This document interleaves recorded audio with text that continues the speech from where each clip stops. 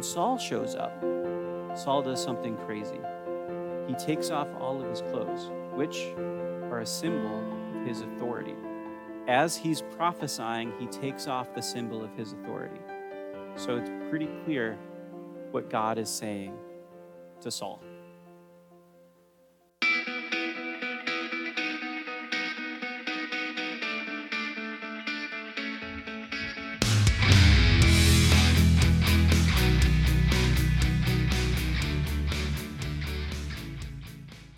So we are picking up in chapter 18, but I do want to start at the end of chapter 17 because there's a really unfortunate chapter break, which obviously chapter breaks weren't part of the original scrolls in the Old Testament.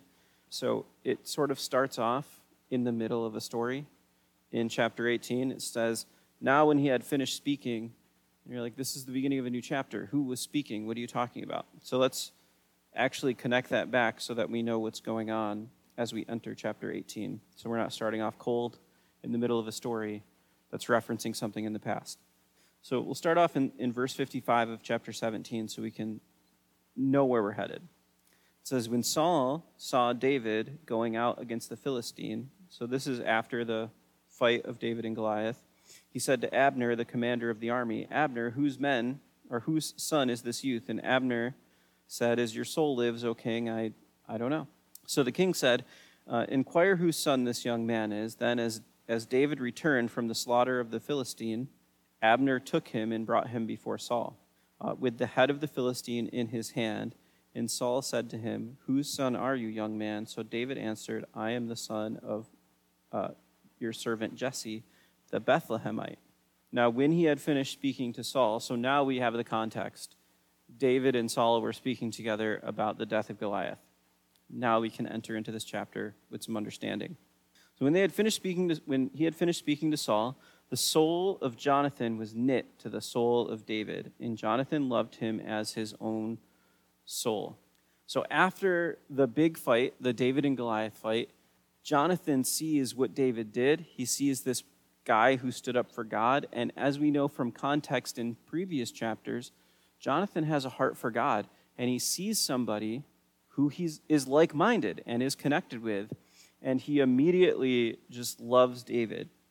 And so I have sort of titled tonight, Lessons from the Greatest Bromance in the History of the World, because David and Johnathan, they love each other, they're like-minded, and they're men who go to battle together.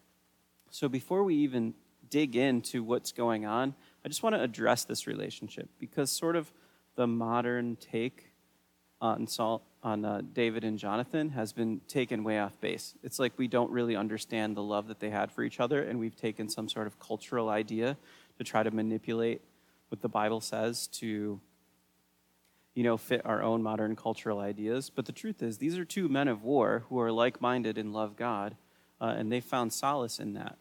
So this is the biblical Maverick and Goose. Okay? So I say that because Top Gun just came out, and I just watched the first one, and I remember how good the movie is, and how great and how sad it was when Goose died. And that sort of resembles this story a little bit. This is the biblical Maverick and Goose, and this is something that we actually understand in society, but have chosen to somewhat ignore it for the liberal churches. But these guys, they have a bond. They love each other. It actually reminds me of, me and my best friend growing up, because when my family broke apart, my best friend's family was a stable place for me to go that protected me and helped me stay sane and stable through that rocky ground. And then as I finished dealing with that, his family broke apart, and we became closer because of it, and we were together because we went through that emotional battle together. I can't imagine what these two had gone through together, knowing that Saul was already off his rocker and crazy, and they both had to deal with that, as well as deal with the life and death situations of battle. So this is the kind of love they have for each other, knowing that they loved each other, they had each other's back in the midst of life and death situations, and they could count on each other and know that they both could count on God and hold each other accountable. That's a deep, deep, special relationship. So that's what's going on here. So it says, verse 2, so we've made it really far.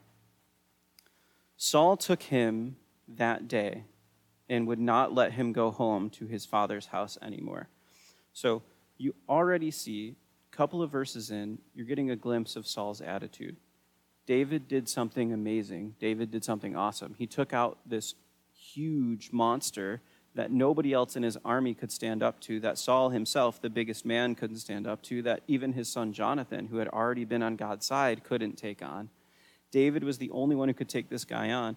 And so Saul refuses to let this guy go, and even to see his father. And he takes him. I like the wording there because it really shows the possessiveness of Saul and how self-centered he was. So then Johnathan and David made a covenant because he loved him as his own soul. So Johnathan and David, they make an agreement together.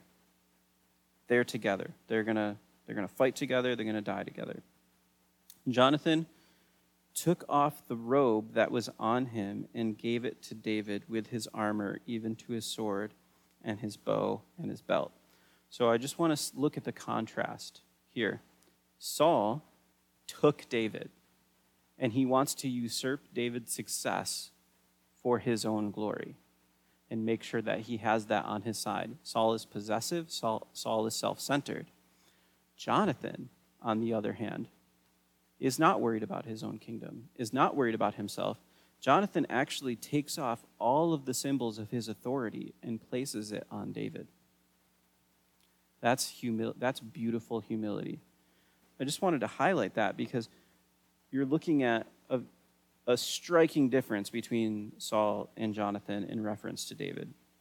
And then verse 5, David went out wherever Saul went, and behaved wisely.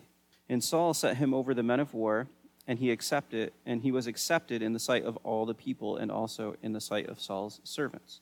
So now it had happened as they were coming home, when David was returning from the slaughter of the Philistine of Goliath, that the women had come out of all of the cities of Israel singing and dancing to meet King Saul, with tambourines, with joy, with musical instruments.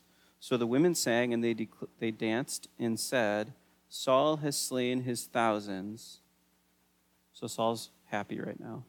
But then the second line is, and David, his 10,000s. Now, to be fair, David has killed one guy, right? Famously. But his action, his bravery was so big, and the story around him became so big that he's already attributed as better than the king, right, in the people's eyes. So Saul, in verse 8, was very angry. And the saying displeased him, and he said, they've ascribed David 10,000s, and to me they have ascribed only thousands. Now what more can he have but the kingdom? So Saul eyed David from that day forward. And in other translations, it will say, like, with jealousy or envy, because Saul is bitter now about David. He was trying to take the victory by taking David into his house and taking him away from his family. Saul is trying to increase his own glory, and he's really upset that it has been pinned on David instead. And this really sets the tone for the rest of this book. Everything else that we read in these people in their history, this is the crux of it. The way that Saul behaves, the way that Johnathan behaves, the way that Samuel behaves, the way that David behaves, all of this is the moment where things pivot. And the tone of this book changes, because even though Saul had already gone crazy, now it's going to get really bad. And so Saul was angry, and this displeased him. They ascribed to him thousands and to David 10,000s, and Saul eyed David from that day forward. And so it happened on the next day that a distressing spirit from God came upon Saul, and he prophesied in the house. So David played music with his hand, as at other times, but there was a spear in Saul's hand, and Saul cast the spear, for he said, I will pin David to the wall. And David escaped his presence twice. Now, this actually gives us a lot of insight about David, because Saul Saul's heart turned against David because Saul was about self-preservation. He wasn't concerned about what God wanted. He wasn't concerned about the good that David was doing for the people in the kingdom. As a servant of Saul, David was serving Saul faithfully, even so much that when Saul was distressed and the Spirit came upon him, David was still trying to help him through the power of the worship music that he was playing. But Saul was so far gone that his hatred for David made him want to kill him. And interestingly, we find out just in this one verse that David escaped death twice. Meaning, David gave Saul more than one chance. He didn't hold anything against him. He consistently tried to help the king and tried to be his servant and tried to be faithful. That tells us a lot about his character. And it again reminds me of Jesus' words about loving your enemies and pray for those who persecute you. David continually tried to help Saul even in the face of death. And then verse 12, interesting, says, now Saul was afraid of David. You would think that it would be swapped. But Saul, in his selfishness, Saul was afraid of David because the Lord was with him and had departed from Saul. Therefore, Saul removed him from his presence and made him his captain over 1,000, and he went out and came in before the people. And David behaved wisely in all his ways, and the Lord was with him. Therefore, when Saul saw that he had behaved very wisely, he was afraid of him. But all Israel and Judah loved David because he went out and came in before them. This is interesting. Now, David continues to serve Saul, even when Saul is intentionally putting David in harm's way because he's hoping that he'll die.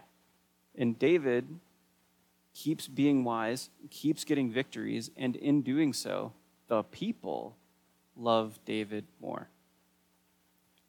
So everything that Saul is doing is backfiring on him. I bring this up as something to remember, maybe even to highlight or bookmark, because this is a lesson that David should have learned, that he didn't take with him later in his life. And we'll get to that in 2 Samuel. So then Saul said to David, here is my older daughter, Merab. I will give her to you as a wife. Only be valiant for me and fight the Lord's battles. For Saul thought, let my hand not be against him, but let the hand of the Philistines be against him. So David said to Saul, who am I? And what is my life or my father's family in Israel that I should be the son-in-law to the king? So here's what's happening. They made an agreement. Whoever killed Goliath would get to marry Saul's daughter. Saul is honoring that agreement, but in doing so, he's also attempting to put David in harm's way. He wants to offer David to be the son-in-law of the king, to be part of the royal court, but also to earn a military position that will consistently put him in harm's way because Saul wants David dead. Again, remember, this is a lesson David should have learned about how not to treat your faithful soldiers. But David, on the other hand, is humble, and he says, who am I? Look, I'm small. I was just a shepherd. He didn't consider the victory over Goliath his victory. He considered it God's victory. And he said, I don't deserve to be in the royal court. I can't do that. And so it happened at the time when Merab, Saul's daughter, should have been given to David, that she was given to Adriel, the Meholathite, as a wife. Now, Michal, Saul's daughter, loved David, and they told Saul, and the thing pleased him. So Saul said, I will give her to him, that she may be a snare to him, that the hand of the Philistines may be against him. Therefore, Saul said to David a second time, you shall be my son-in-law. Now, this is interesting because Saul's so far gone, he doesn't really even care about his kids. He finds out that his other daughter, Michal, has a thing for David. And he gets excited because he thinks Michal will be a snare to him, will cause David to stumble, and he's excited about that.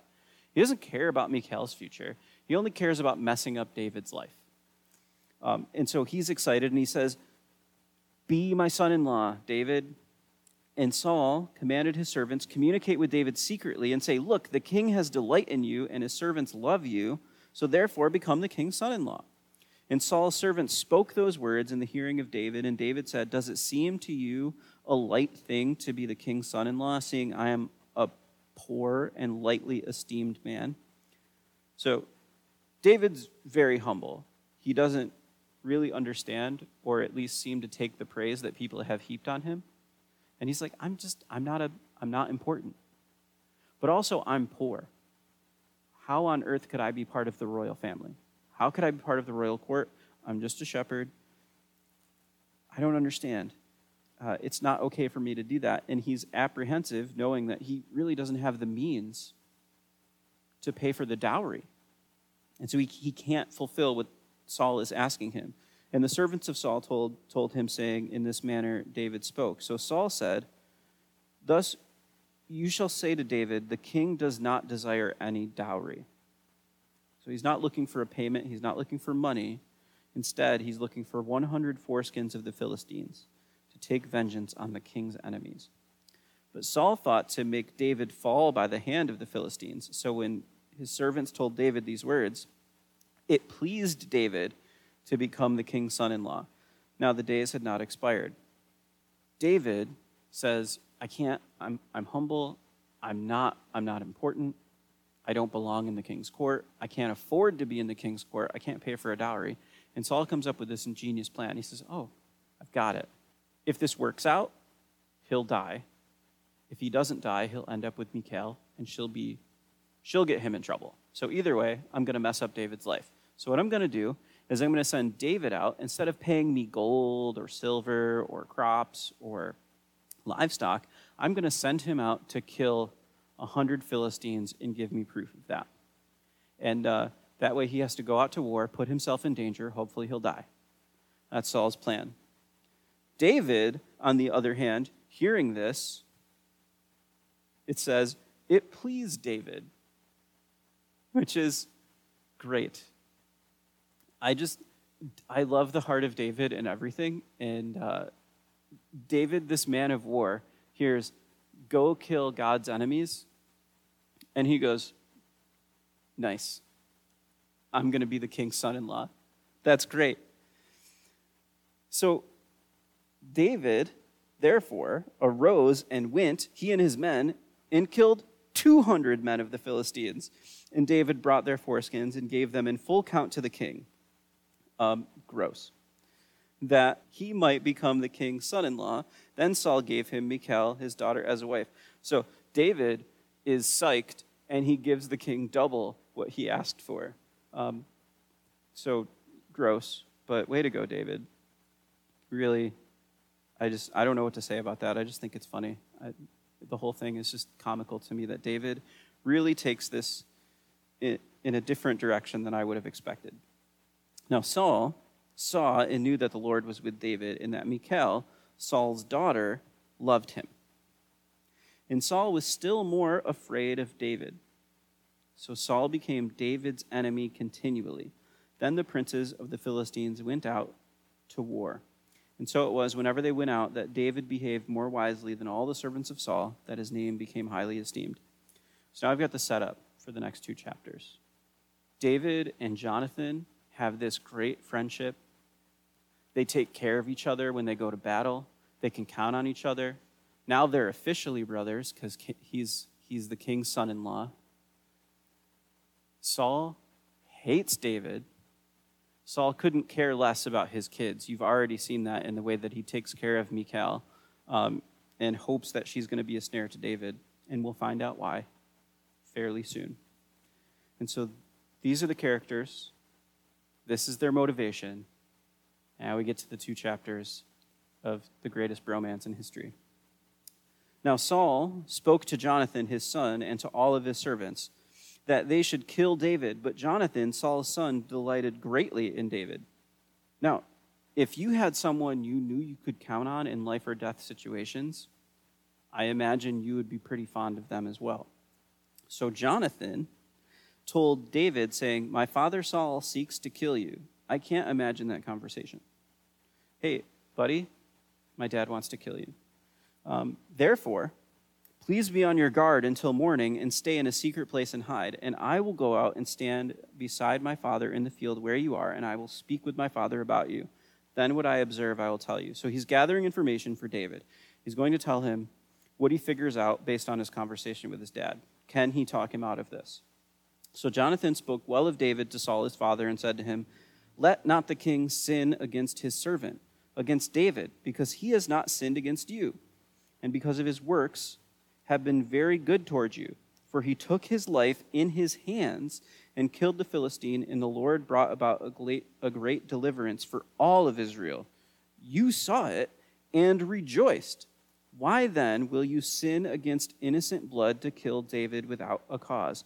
So Johnathan is acting on behalf of David, and he says to his father, why do you want to kill him? What has gotten in your head? You were there. You saw what happened. David decided to put his life into his own hands on your behalf. And then he came across this amazing victory, and when you saw it, you were happy about it. And it protected all of us. And David hasn't done anything against you at all. Why do you want to kill him?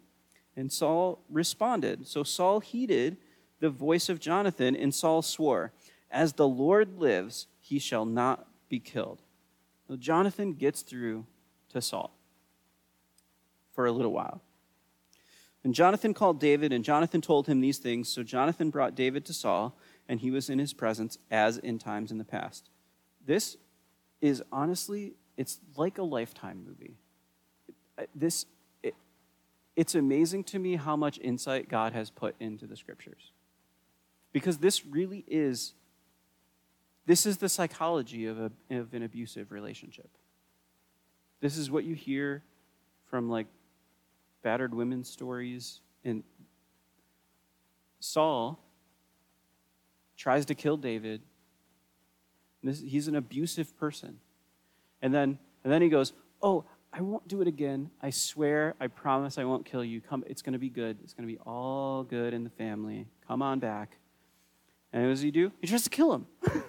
So if there was a section of Scripture for counselors to read, this is it.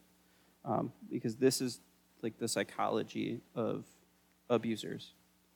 And it all starts with being extremely self-centered and only caring about how the world affects you rather than how the world affects everybody.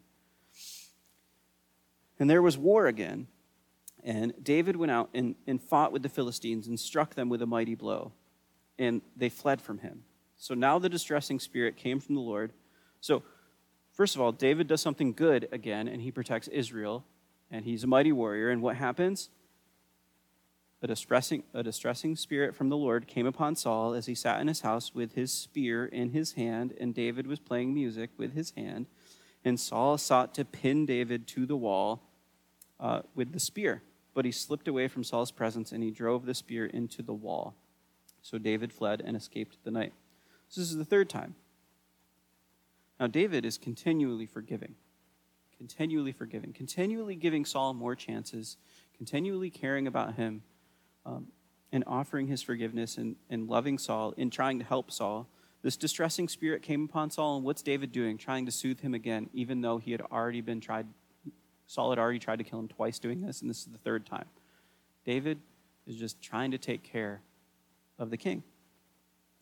Now Saul also sent messengers to David's house to watch him and to kill him in the morning. And Michal, David's wife, told him, saying, if you do not save your life tonight, tomorrow you will be killed. So Michal protects David. She says, if you don't hide tonight, my dad's going to kill you.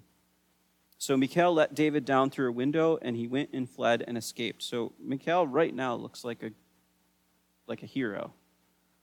Now we're going to see what Saul was talking about when he thought Michal might be able to trip David up. It said, and Michal took an image and laid it in the bed, put a cover of goat's hair for his head, and covered it with clothes. So how does she protect David's identity and protect that David had left? She takes an idol. This image, what they're talking about in the scripture, is an idol. It's a household god. It's a pagan god, a statue of a pagan god that she had, that she worshiped, that she put in the bed to play the role of David. And she dressed it up to look like David.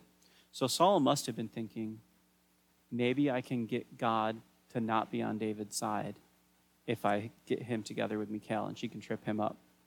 Because Michal is clearly not following God, which is not surprising because she didn't have the best influences considering how Saul is behaving. So when Saul sent his messengers to take David, she said, he's sick. He's lying in bed. He's not even moving. And then Saul sent the messengers back to see David, and they said, bring him up to me in the bed that I may kill him. So Saul's going to try to kill a sick David in bed.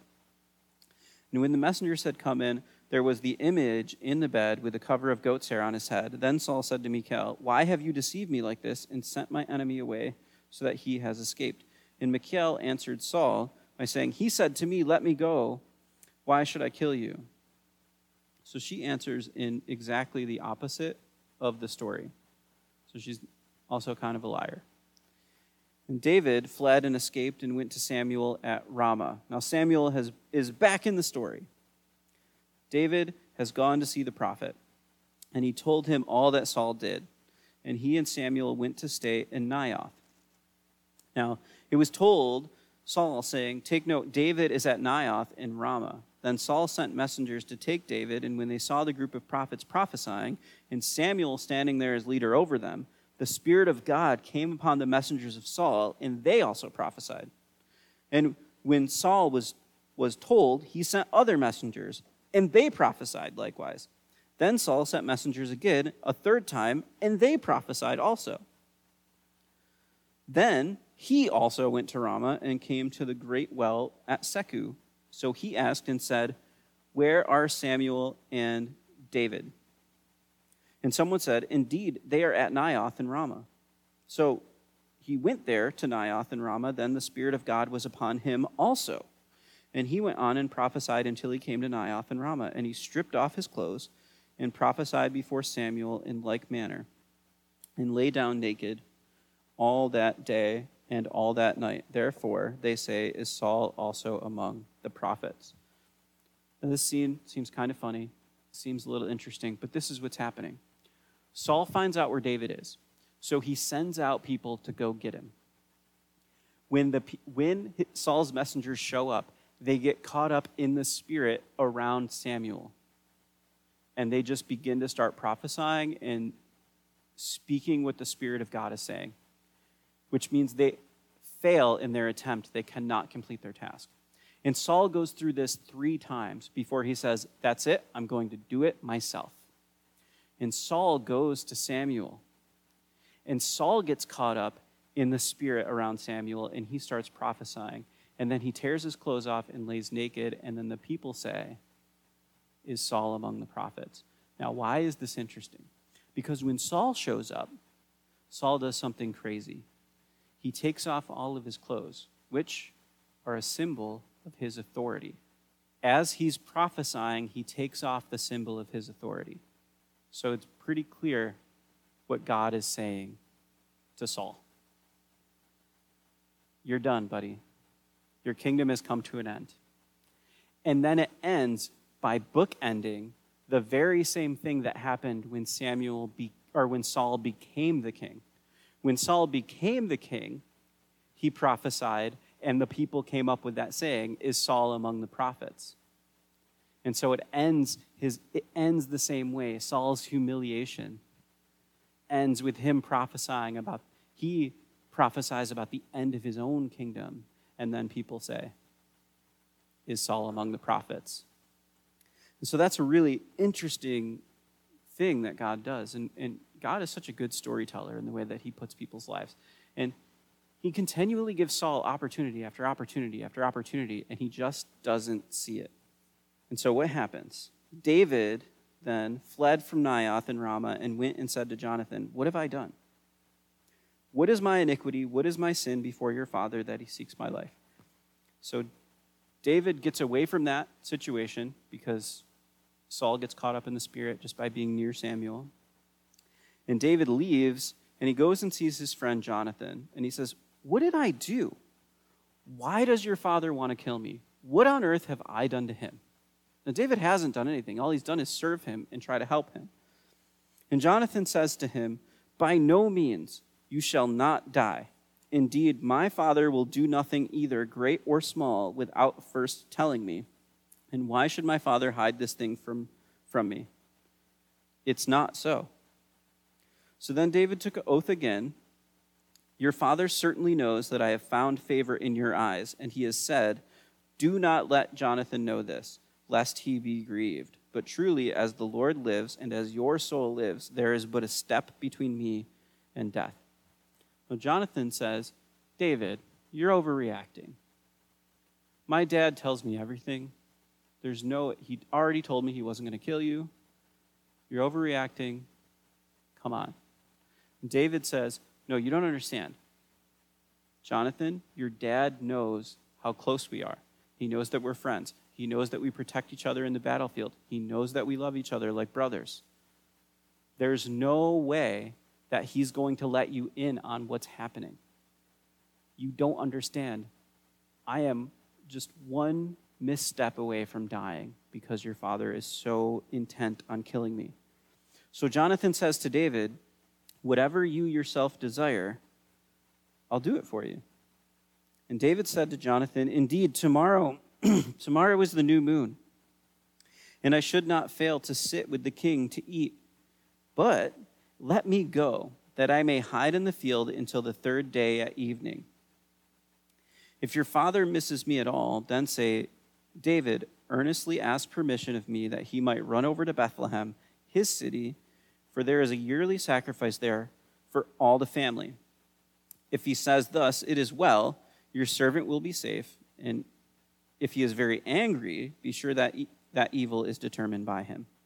Therefore, you shall deal kindly with your servant, for you have brought your servant into the covenant of the Lord with you. Nevertheless, if there is iniquity in me, kill me yourself.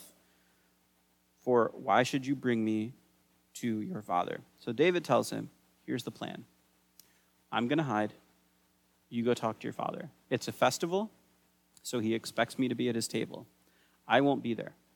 You just tell your dad that I've gone to celebrate with my family because there's a sacrifice and I wanted to worship. If Saul says, fine, good for David, then I was wrong, and we can live with that. But if your father gets upset and is angry that I'm not there, you know I'm not telling the truth. And if I'm not telling the truth, Johnathan, you kill me. It's better for you to kill me than your dad. I'd rather you do it. So this is the deal that David is making with him. And so Johnathan said, far be it from you, for if I knew certainly that evil was determined by my father to come upon you, then would I not tell you? Of course I would. So David said to Johnathan, who will tell me, or what if your father answers you roughly?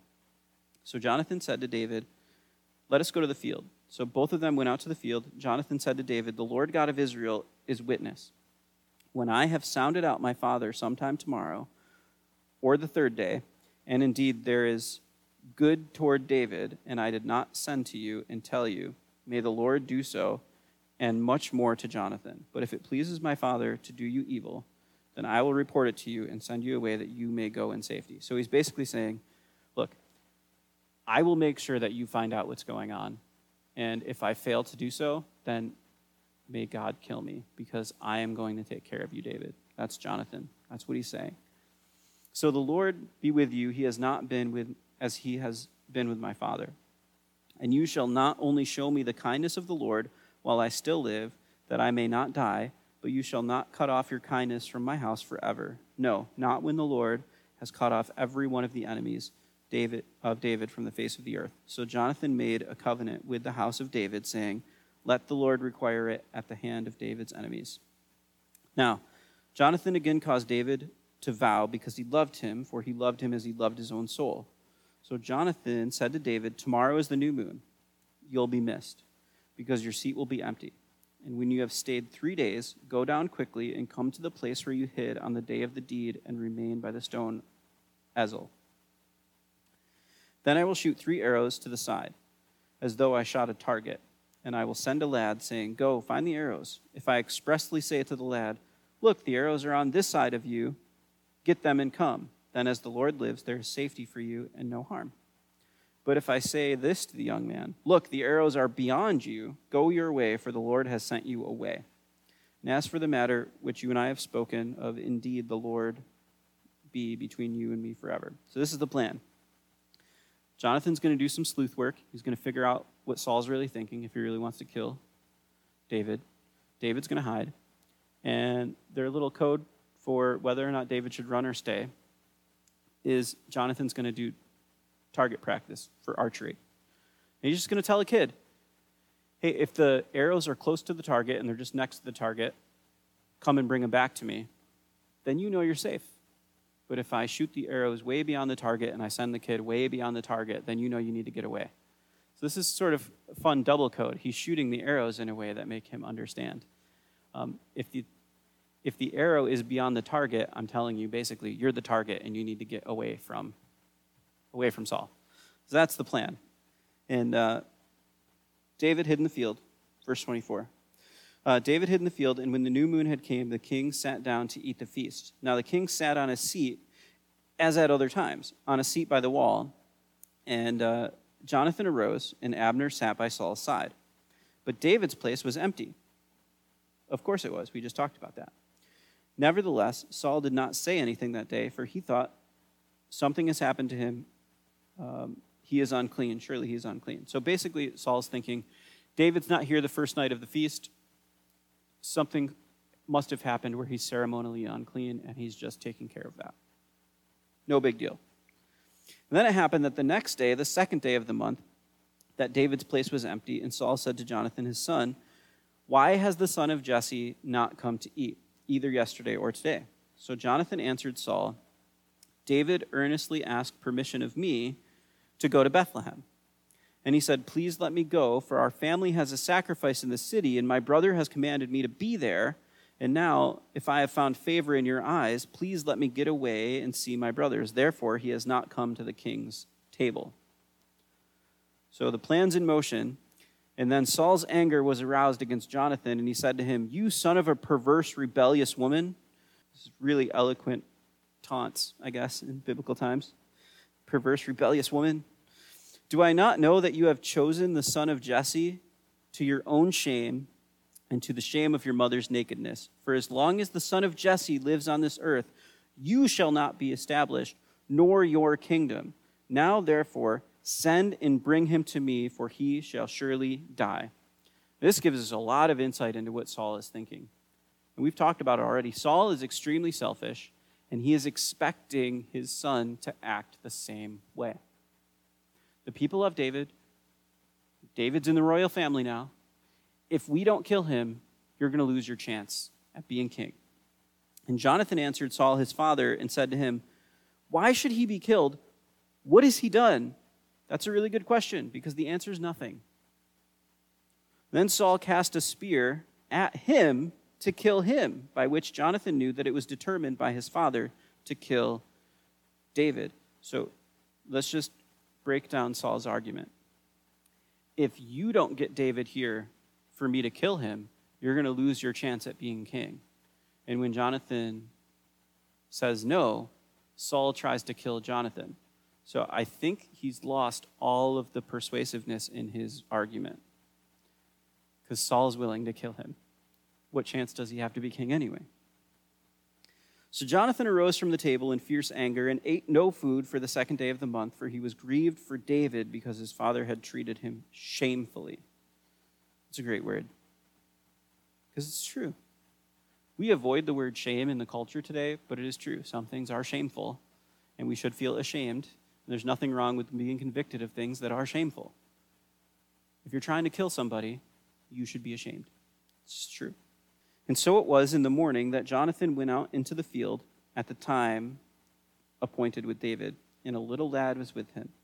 And he said to his lad, "Now run, find the arrows which I shoot." As the lad ran, he shot an arrow beyond him. When the lad had come to the place where the arrow was, which Jonathan had shot, Jonathan cried out after the lad and said, "Is not the arrow beyond you?" And Jonathan cried out after the lad, "Make haste, hurry, do not delay."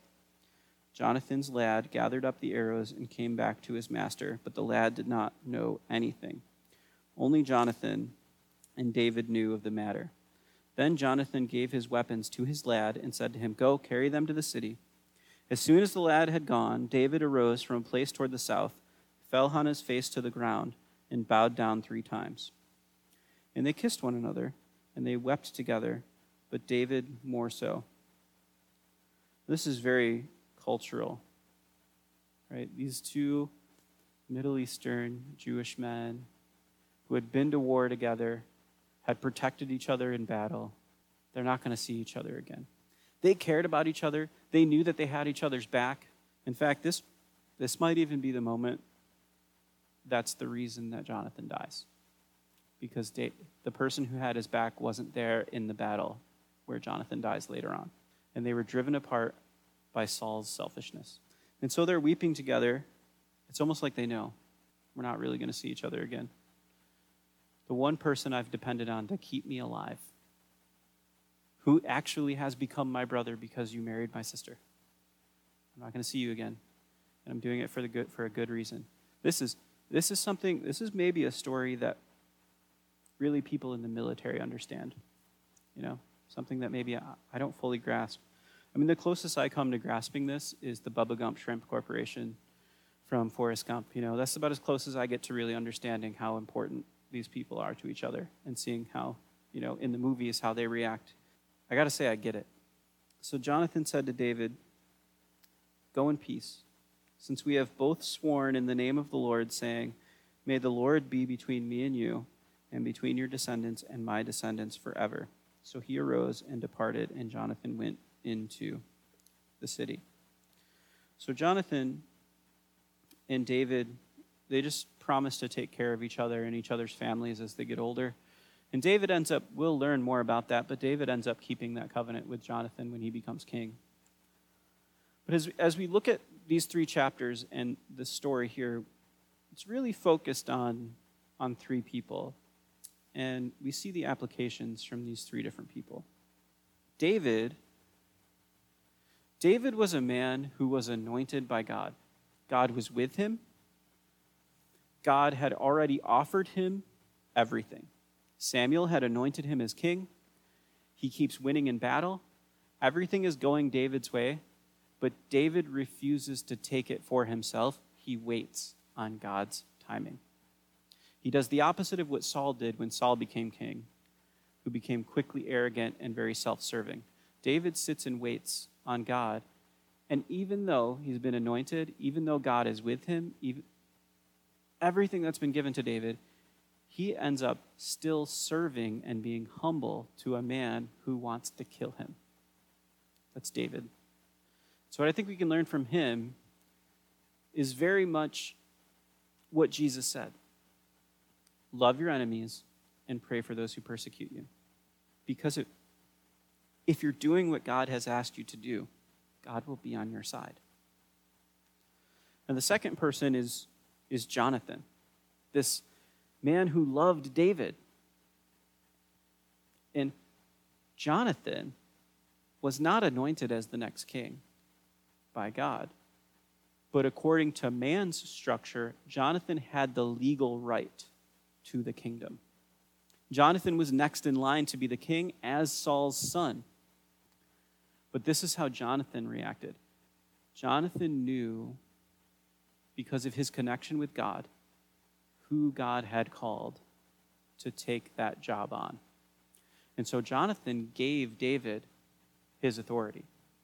Johnathan took off his armor and his clothes at the end of the battle with the Philistine, with Goliath, and he foisted that onto David because he had recognized and humbled himself before David. So rather than taking what was legally his according to man's standards, Johnathan gave up what he could have had in this world to stand by God's will and humble himself and love his friend. And that reminds me of what Jesus said to his disciples. Love one another as I have loved you, then the world will know that you are mine. In the way Johnathan loved David, he exalted David. It also reminds me of John the Baptist. right? Now, John the Baptist was a man who people considered to have authority. The Pharisees even came, and the people even came and asked him, "Are you Elijah?" And he said, "No." He said, "Are you the prophet, the one that Moses talked about, the one that's going to be like Moses?" And he said, "No, I'm not." But what John the Baptist did say, when his disciples came to him, as their ministry started to shrink, and their ministry started to shrink because people were leaving John the Baptist's ministry and starting to follow Jesus. And when his disciples came to him and asked him about that, because they were jealous for John, John said, "He must become greater, I must become less." That's what John did with Jesus. That's what Johnathan did with David. And there's a connection there, right? Because they're also related through marriage as well. So just sort of a foreshadowing of events there, since the Messiah is the one who must become greater through the line of David. Johnathan recognized that, and he humbled himself. But then the last person is Saul, and I think this is where we can really take the most from this story, right? Now, Saul was rejected by Samuel and by God as king, but then he was given another chance. He was given another chance to wipe out the Amalekites, and he failed. And he's rejected again. And then this Philistine comes up, and he offers David a chance to do what God's going to do through David. Now, Saul didn't take the fight. David did. And then he takes David into his household because he's trying to gain respect for himself by taking in mighty warriors, as though he's a great king who's taking in mighty warriors. Instead, David earns the respect of the people. And instead of Saul being happy for the protection of the people and the great things David does, and the fact that David was acting in service to Saul, Saul tries to kill David several times. But David keeps forgiving him. David keeps coming back and serving Saul. David keeps giving Saul multiple opportunities at another chance. And Johnathan even gives his father another chance after he tells him that he wants to kill David. And he doesn't even believe David when he says that Saul wants to kill him because Saul gave Johnathan his word that he wasn't going to kill David. This reminds me of God with us, right? God gives us chance after chance after chance, and he will continue to work in our lives. He will continue to give us opportunities to see him, to see his forgiveness, to see what he wants for us. But Saul would rather cling to what he thinks is his, which is his throne, when it was never his throne to begin with. It was God's throne, and it was God's choice to whom he was going to give it. And rather than relinquishing that and serving God and giving up his pride and being blessed because he would choose to finally see God in his life, he chose to stay prideful, to stay arrogant, and try to hold on to his material goods. And he ended up being cursed for it. And that's humanity. God has given us every opportunity to see him. Every person. He has given us every opportunity to see his work in this world, in this universe, and in our lives. And if we refuse to acknowledge it, then we've pitted ourselves up against the law, and we will earn God's judgment because we've rejected God's mercy. So those are the three people. Those are the three applications. Let's pray. Father God, thank you. I don't know how we could possibly, in this culture, really grasp the type of relationship that Johnathan and David had. But I hope you can give us something close. I feel like maybe the closest relationship you give us to that is the one we marry, the person we marry. But that's not the same as a brother or sister you go into battle with. God, I pray that you can help us see that relationship and understand what it means to have fellowship and accountability and someone you can trust to help keep you connected to Scripture, to your word, to your love, to know that we fight together on your behalf. I pray for relationships like that to flourish again, because we live in a society where relationships are much more shallow. But God, when you read it, when you see it, I know how much I desire that. I desire that for the kids that come here for youth group. I desire that for all of the people here who attend. I pray that we can be together as a family who can depend on each other in the battle and know that we can hold each other accountable to love you. I pray that this study has helped us become more aware of that, helped us become more aware of you, so that we can be better servants of you and better brothers and sisters to each other. In Jesus' name, amen.